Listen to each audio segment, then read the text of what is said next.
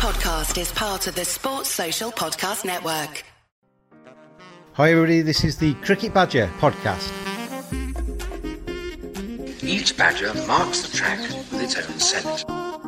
His black legs are short but very powerful for digging. The name badger probably comes from the French word bêcher, meaning digger.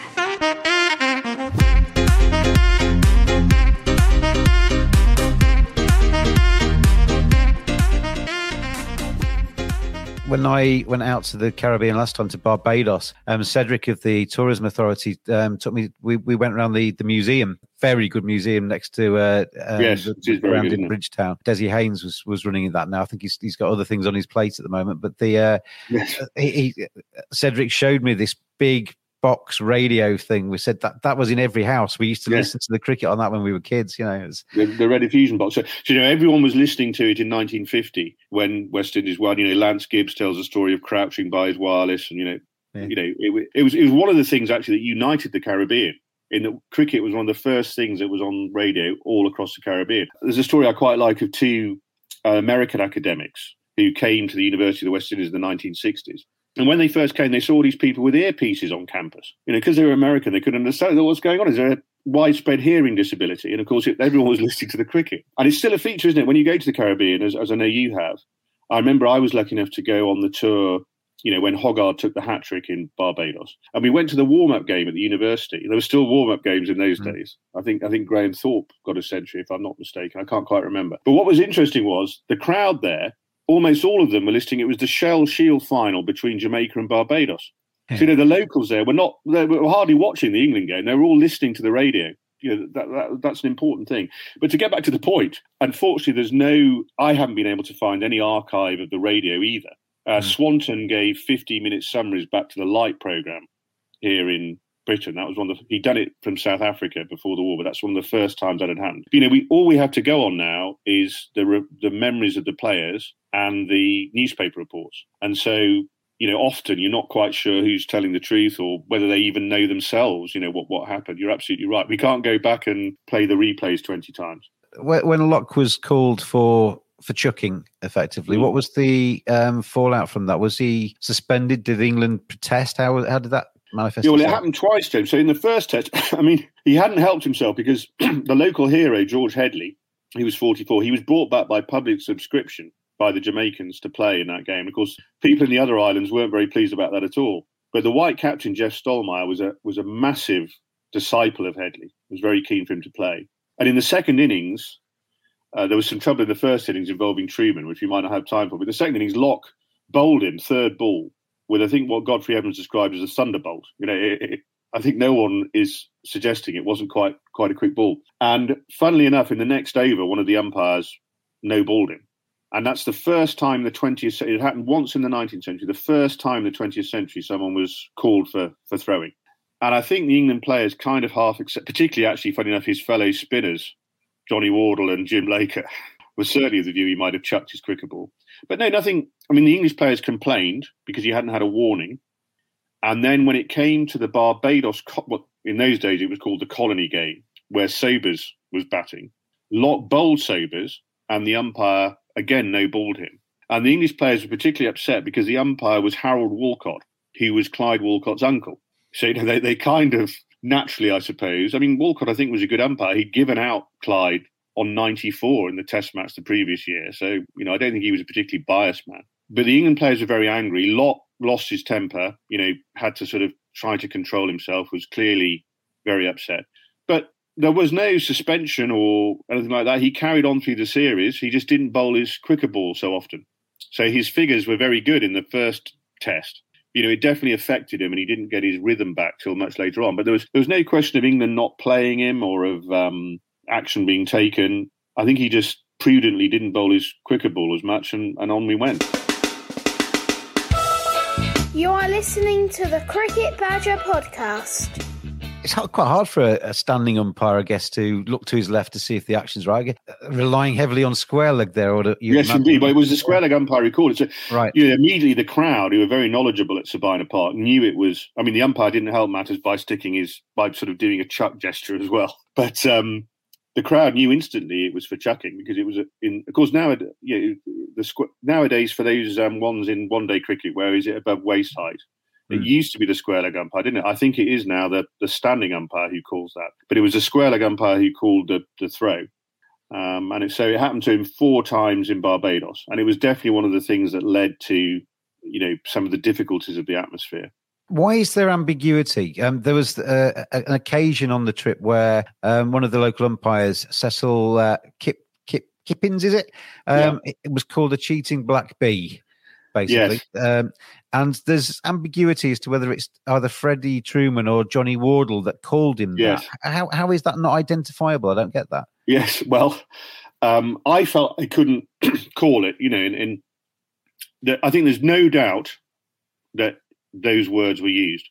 And even in 1954, although I think it is a part of Yorkshire discourse at that time to sort of use that sort of language, sometimes not in a deliberately offensive way, I think everyone was clear that was offensive and unacceptable, even in 1954. So the question was, who said it? So Hutton certainly, as she said in his captain's report, it was Truman.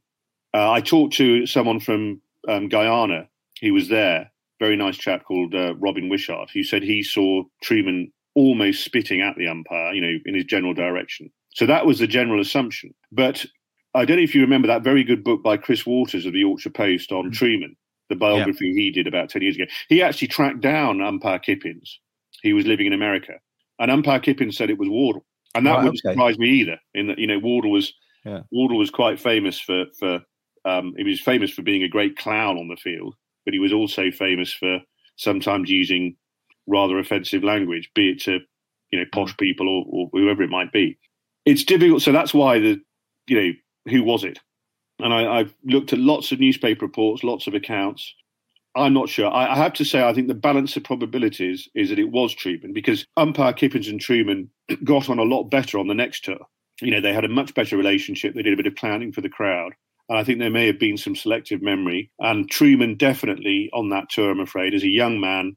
I mean, he said himself, apart from playing cricket matches, he'd never been further than Cleethorpes in his life. He was thrown into this very volatile situation. And of course, being a Yorkshireman of that particular type, he was fairly direct, let's say. And I think there were a few incidents on tour of him saying things that perhaps he wouldn't have wanted to say if he'd thought about them.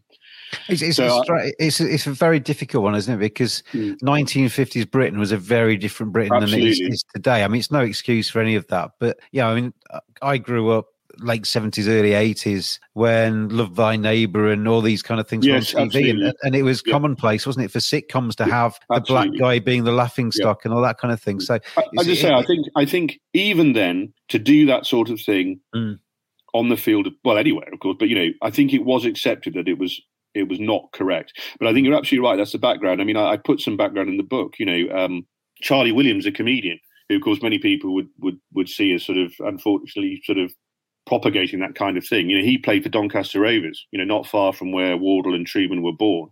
And he was regularly called a black bee when he played football. You got the guys coming through at West Brom, haven't you? The Cyril Regis. That's a bit later. But, you've got bananas thrown at them on a regular basis. Yes.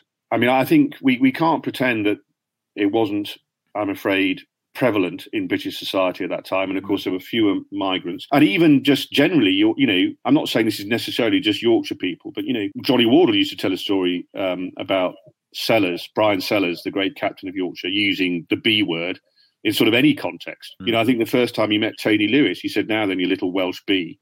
And he was trying to be nice, so it's a treacherous area, isn't it? That was his term of endearment, was it? Yes, exactly. Yeah. So it's a treacherous area that one must call out what was clearly wrong and what I think even they would have known was wrong at that point. But there is a background to it. I mean, I quote a guy in the book called Keith Thomas, who he became an Oxbridge Don. He's a great historian of the Renaissance period, I think, or even later than that.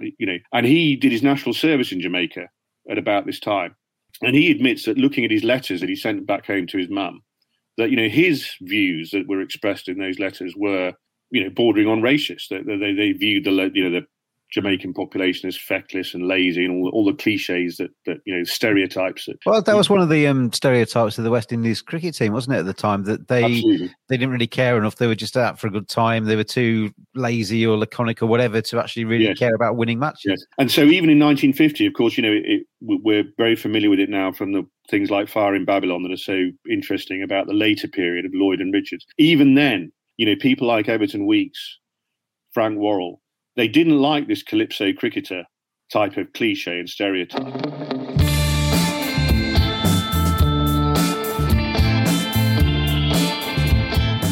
Badgers are furry creatures. 85% of women badgers think bad grooming is a major turn-off. 80% of women badgers think men should trim below the belt. 89% of men think good grooming is essential to their professional success. Don't just dismiss it out of hand. Get on there, manscaped.com. Check out their great range of male grooming accessories. Hygiene, appearance, attractiveness, confidence. Simply go to manscaped.com. Quote the discount code BADGER. You get 20% off, you get free shipping, and you get some seriously quality equipment. Manscaped.com. Together, we save balls.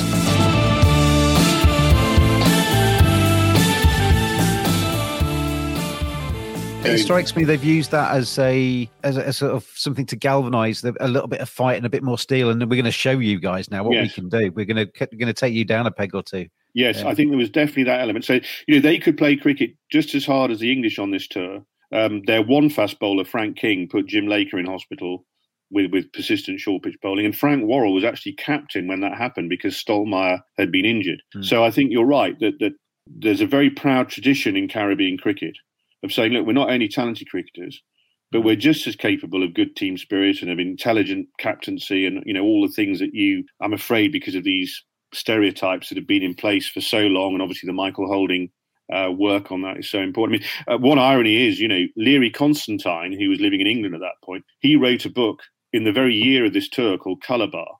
And if you take away a few local details, he's saying exactly the same thing that Michael Holding's saying today.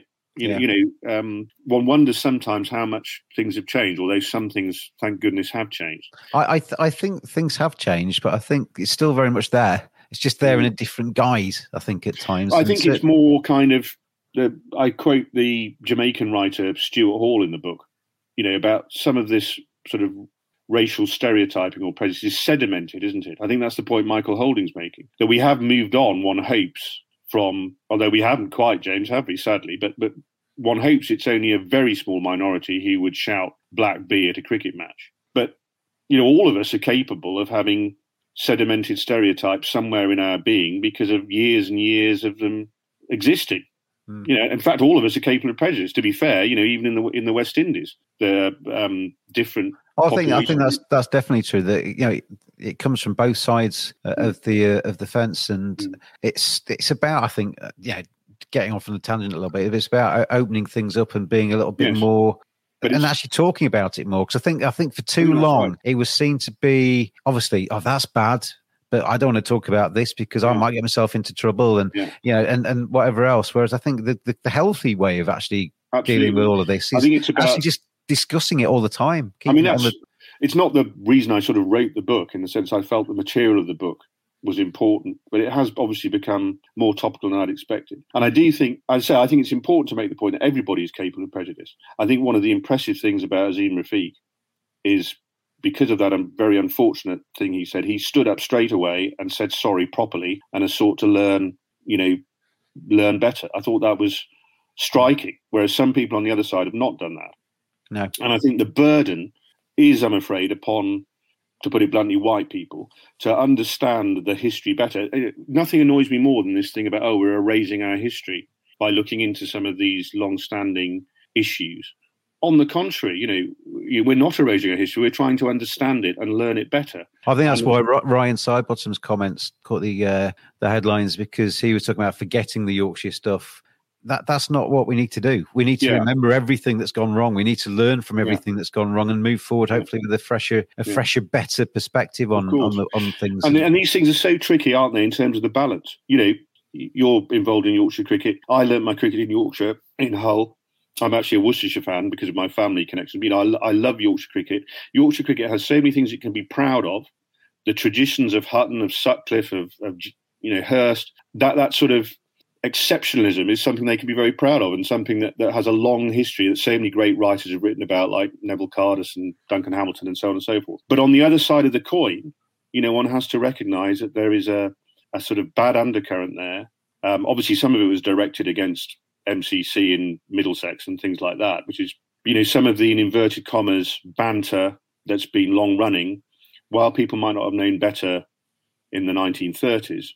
You know, we do have to try and educate ourselves to get through that. So it's a question of getting the balance, isn't it? You know, if you call somebody the P word or the N word or anything these days, you can't look at anybody and say, I didn't know I was doing wrong with that. Yes. It's just, everybody knows everybody knows where that line is. And what's Whereas I would say in 1954, James, that's the interesting thing. I can't absolutely prove this, but I would say the N word in 1954. You know, if you asked a typical British person, I mean, Ron Atkinson was 11, was he, in 1954? You know, if you asked them whether the N word was worse than the F word, I think a typical British person would say the F word was more offensive. So at least we've come somewhere in the sense that the N word is now, you know, it's just taken us 65 years or whatever it is to get the there. N word was, as you may remember, was still being used in by-election campaigns in the early 1960s.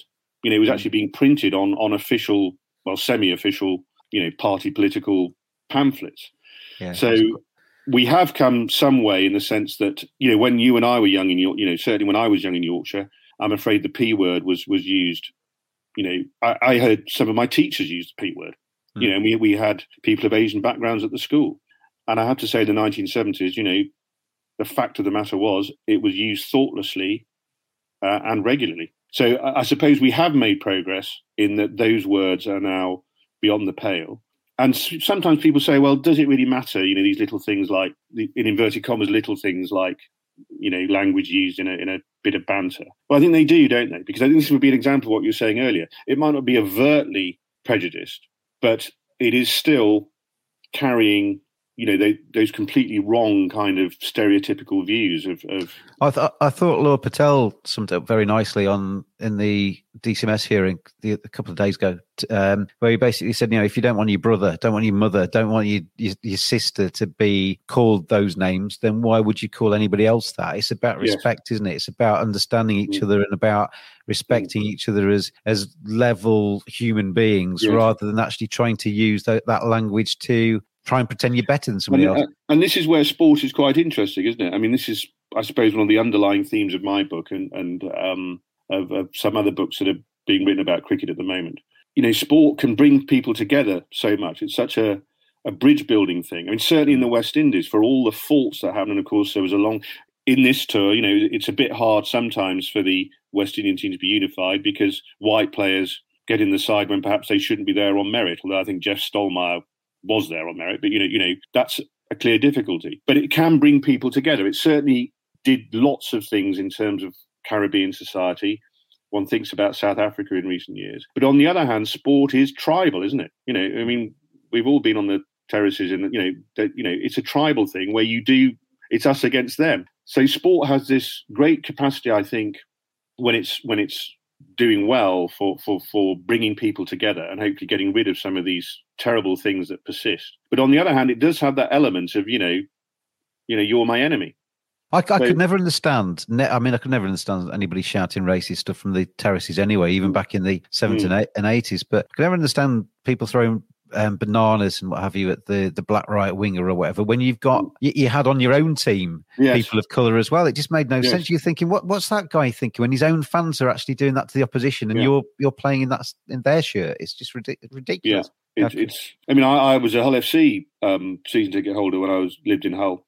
You know, and I adore rugby league, but you know the abuse, particularly wingers, got from the crowd was just unbelievable, really. And I think, you know, we're slightly in denial about how bad it was and what dignity many of those players showed. You know, in terms of they were getting and this is true, incidentally, of West Indian cricketers as well, who, as a general rule, showed tremendous dignity in the face of the racial prejudice they experienced. You know, considering the absolute abuse they got. For one of them not to do a Cantona or you know, you'd want to, wouldn't you?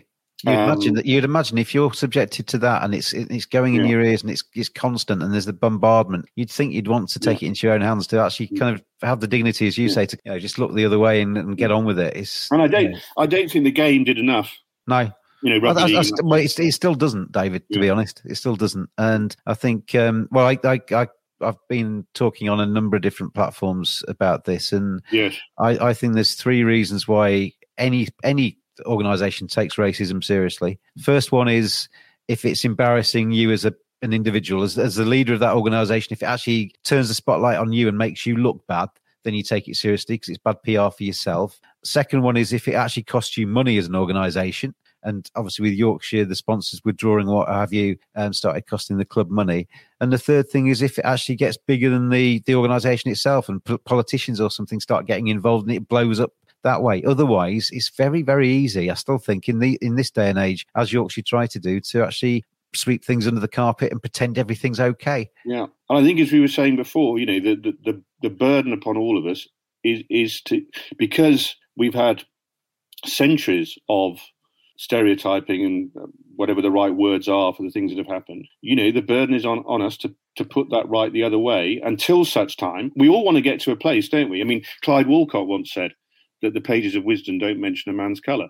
We all want to get to the point where that just everyone does that without thinking. I mean, I did see South Africa in the last World Cup. I mean, I know there's lots of issues in South African cricket. Don't let me say for a moment that problems have been solved, as we've just seen with what happened in the last T20. But they did seem so comfortable with each other. The South Africans, they didn't actually play very well. They actually lost most of their games. But I saw them walking off when they beat Australia. And it seemed to me that there was a genuine team spirit and camaraderie amongst them, where none of that mattered anymore. I mean, maybe I'm being very naive in drawing that conclusion, but that's where we all want to get to, isn't it? But it's tricky and difficult to get there with the right balances and we all want to get there as quickly as we can. My name is Jacob and I sent the Badger a message, and now I'm on the podcast with this jingle. If you would like to get in touch with the Cricket Badger podcast, then tweet @cricket_badger. I came across, it was the Holocaust Remembrance Day yesterday. I came across a tremendous lady on Twitter called Lucy Lippener, who is a Holocaust survivor, currently lives, I think, in New York. She's written a book, which I actually just started reading. But she was saying that it wasn't necessarily that the fact that the Nazis hated the Jews and wanted to exterminate the Jews that was the problem. It was the fact that not enough people, when that was starting to happen, stood up and said, you can't do that. And, I think that's still very relevant, that message of kind of, if you see something happening, actually stand up and say, you can't say that. That's wrong. Yes. I still don't think enough people do that. And that's what's got to come into dressing rooms. It's got to come into organisations, that if you hear somebody being called the P word or the N word or something you don't feel right about. And I've done it in the past. I've kind of walked away when I could have actually turned around and said something. I think we all probably have done in our various. We've got to start doing that and actually just turning around and saying, Steve, don't say that. That's just out of order. Or Richard, that's wrong. I think that's the way that things have got to move forward, because I think we can learn a lot from what's gone on in the past, which is why things like that Holocaust Remembrance Day and stuff like that, where we actually sit down and think about, blimey, that was just horrendous. We can't have things like that happening anymore. Well, we can't have things like that happening even in smaller pockets in terms of racism and things these days. I think it's very important that we learn our lessons quickly in terms of that kind of stuff. And I guess that kind of to round off our chat, David, because we've kind of gone off on a bit of a racism tangent there. But going back to that series in 1953-54, getting the impression from that it was a little bit of a watershed in terms of the identity for the West Indies moving forward. Obviously, there's been plenty of tours to the Caribbean in the past. England are about to go there on a test tour again. Mike Gatting's nose being broken, plenty of that unfit pitch, plenty of memories from recent trips, and not many of them that good in terms of from an England perspective, because West Indies have tended to have the upper hand. But the reason for that, I guess, is them finding that identity that came from series like the 53-54 one. It was still a very slow process. I mean, at the end of the book, there are sort of two journeys on it. There's Hutton's journey. So, of course, Hutton ends up winning in Australia, a remarkable achievement, particularly as he did a Nasser Hussain and put them in at Brisbane and was 1-0 down. So, Nasser, he's great cricketer. He's always going to be remembered for that, isn't he? Well, he's in good company. He's in the same company as Len Hutton. But, that, I suppose, was the triumph of Hutton. That was saying a professional can do this. It was an easier task, of course, in Australia in terms of what was going on off the pitch, and Australians identified with a professional captain. But, CLR James certainly felt Hutton had sort of beaten MCC, as it were. I think Hutton was more interested in being Australia, but, that is his triumph. And then the book ends with Frank Worrell in 1963 beating England in England 3-1 in a very exciting series, and bringing, I think he did a tremendous amount. Of course, it was in a very interesting time in England. We've got the Profumo affair, all that sort of thing, where deference to the establishment is ending. But where Frank Worrell is saying, look, I'm the first black man who's been given a chance to captain West Indies, and look how well I've done it. So there's a triumph too. But it took a long time. And I guess that all led to the Tony Gregg grovel comments and everything else. And I've often thought with the Tony Gregg comment that was, yes, a ridiculous thing to say. And it harks back to kind of slavery and all the rest of it. But he said that because West Indies were getting so good, didn't he? Yes. I mean, again, we're on treacherous ground, aren't we? And so it's often been discussed in the sense of people's intent. I mean, there's no doubt it was a stupid thing to say. And of course, it fired the West Indies up. It's very well documented. It was, the easiest thing they had to do was to pin that up on the dressing room wall, metaphorically. They may even have done it literally. I think it was a thoughtless rather than a deliberately incendiary thing. But of course, with Tony Gregg's background, it was so ill-advised. And I think there is definitely an important strain in West Indian cricket that's always, still today, fighting against that sort of thing. And obviously in the great period of Lloyd and Richards, revenge is the wrong word. But, there was certainly a sense of great pride in sort of a region of only 6 or 7 million people being better at something than everybody else in the world. So what, of course, is very sad, and there's all kinds of complicated reasons for that, and you've been to the region, you know it probably better than I, is how West Indies cricket, has not really very often, with a few honourable moments, a few great moments, been in a very good place. And that there was, in fairness, at the time I'm writing, a prejudice against the smaller islands. That was wrong. Grenada, if you were from Grenada or Antigua, as Richards and Roberts were, in 1954, you had very little chance of making the side. But by the same token, these great centres of cricket, Trinidad, Guyana, Jamaica, places that have produced these wonderful cricketers and wonderful test matches over the years, very rarely get a test match, or certainly an England test match. I don't think England have played at any of those venues this century. I mean, that to me seems like an act of cultural vandalism. People say, oh, well, the security or the crowds won't be big or whatever. Surely, we've been covering quite a bit of ground, haven't we? And sort of going off tangent a bit. I'm probably being far too, evangelical about it. But I think that is just wrong. Just in the same way our counties, we better not open that debate, do we? There's 150 years of history there. Yeah, how long have you got?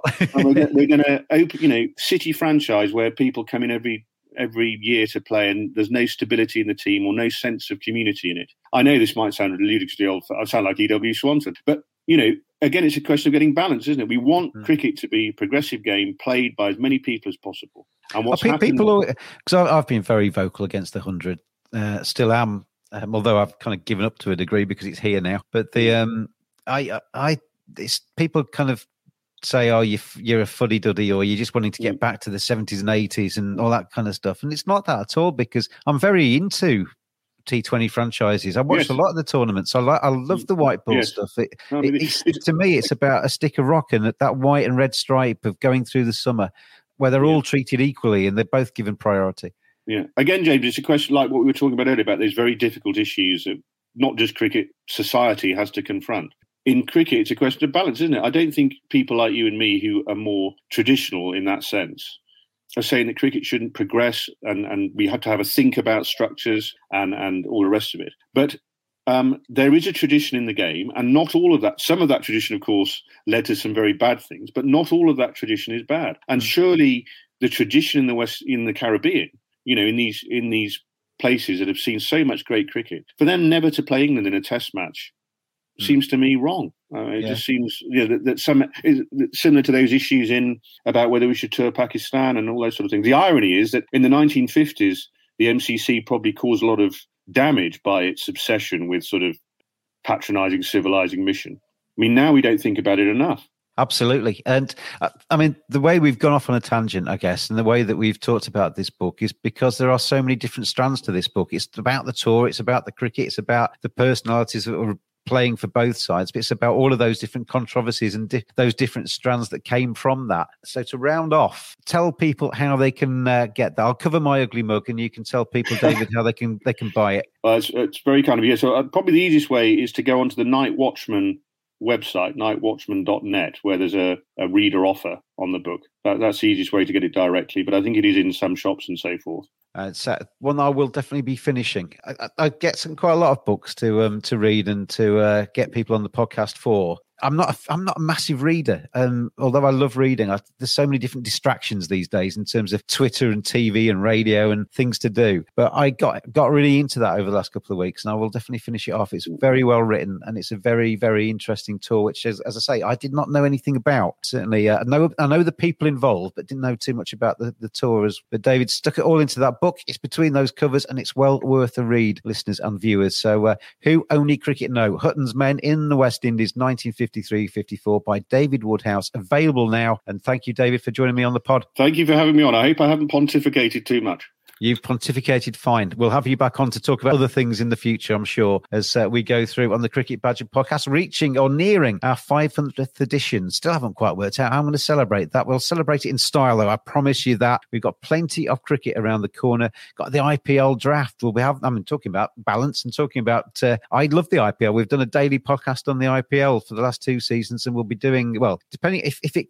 gets any longer, I might have to review that process, but it's quite a commitment. But hopefully we'll be doing that again this season as well. And the IPL auction, 12th and 13th, I think, of February. That 14th will be announcing the first 4 people to be inducted into the Set of Fame. Cricket lovers everywhere, stay tuned. I always think with cricket, there's a lot of people like David who know all these things, then write all these great books, and they have encyclopedic brains. But I think enthusiasm in cricket gets you a long way. And people that actually really love the sport and just pass that on in some way, shape or other. That's what those awards will be. That's kind of rewarding people who just love cricket. It's a good thing. Loving cricket is never a bad thing. David, thank you very much again. Thanks everybody for listening and for watching, and we'll be with you again very soon indeed. Thanks everybody.